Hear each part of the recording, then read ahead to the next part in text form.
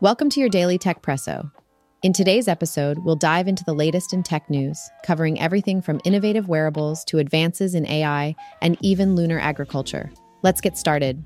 First up, let's talk about Humane's latest creation, the iPin. It's a screenless wearable device that offers a futuristic approach to everyday tech. This nifty gadget can pin to your clothing, take photos, send texts, and even project an interface onto your palm using a laser. Set to hit the US market on November 16th with a price tag of $699 and a monthly fee of $24. The iPin is an ambitious attempt to reduce our reliance on smartphones. However, as a new player in the wearable AI tech market, Humane faces the challenge of making the AI pin a must-have accessory for the tech-savvy. Next, let's delve into the world of 3D modeling. Adobe, in collaboration with Australian National University, has developed an AI algorithm that's changing the game. Known as the Large Reconstruction Model, or LRM, this technology can create 3D models from 2D images in a mere 5 seconds. This breakthrough is significant for industries like design, entertainment, and gaming. While it's not without its challenges, like dealing with blurry textures, LRM's potential to democratize 3D modeling is immense, especially considering it enables detailed model creation from simple smartphone photos. Shifting gears to the world of virtual reality, we're looking at Meta's strategic move. After 14 years, Meta is planning a comeback in China, collaborating with Tencent to launch a budget-friendly yet powerful VR headset, targeted for a late 2024 release.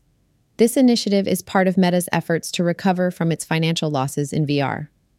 The return to the Chinese market, where Facebook has been blocked since 2009, represents a significant step for Meta to reclaim its stake in the global VR scene.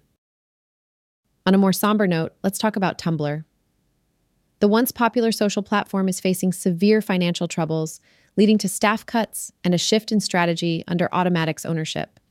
CEO Matt Mullenweg is planning a restructure focusing on key areas starting from January 1st, 2024. Despite its loyal fan base, Tumblr's valuation plummeted from $1 billion in 2013 to just $3 million in 2019, further impacted by a drop in daily active users following its ban on adult content.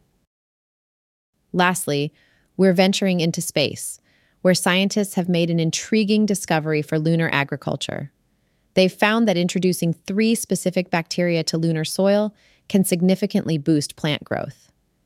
This breakthrough holds immense potential for agriculture on the moon, which is essential for future lunar colonies. While promising, this approach warrants caution due to the risks of introducing bacteria to the moon's environment.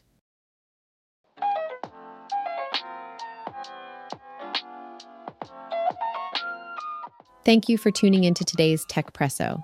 We hope you enjoyed this blend of the latest and greatest in the tech world. Be sure to join us tomorrow for your next daily dose of Techpresso.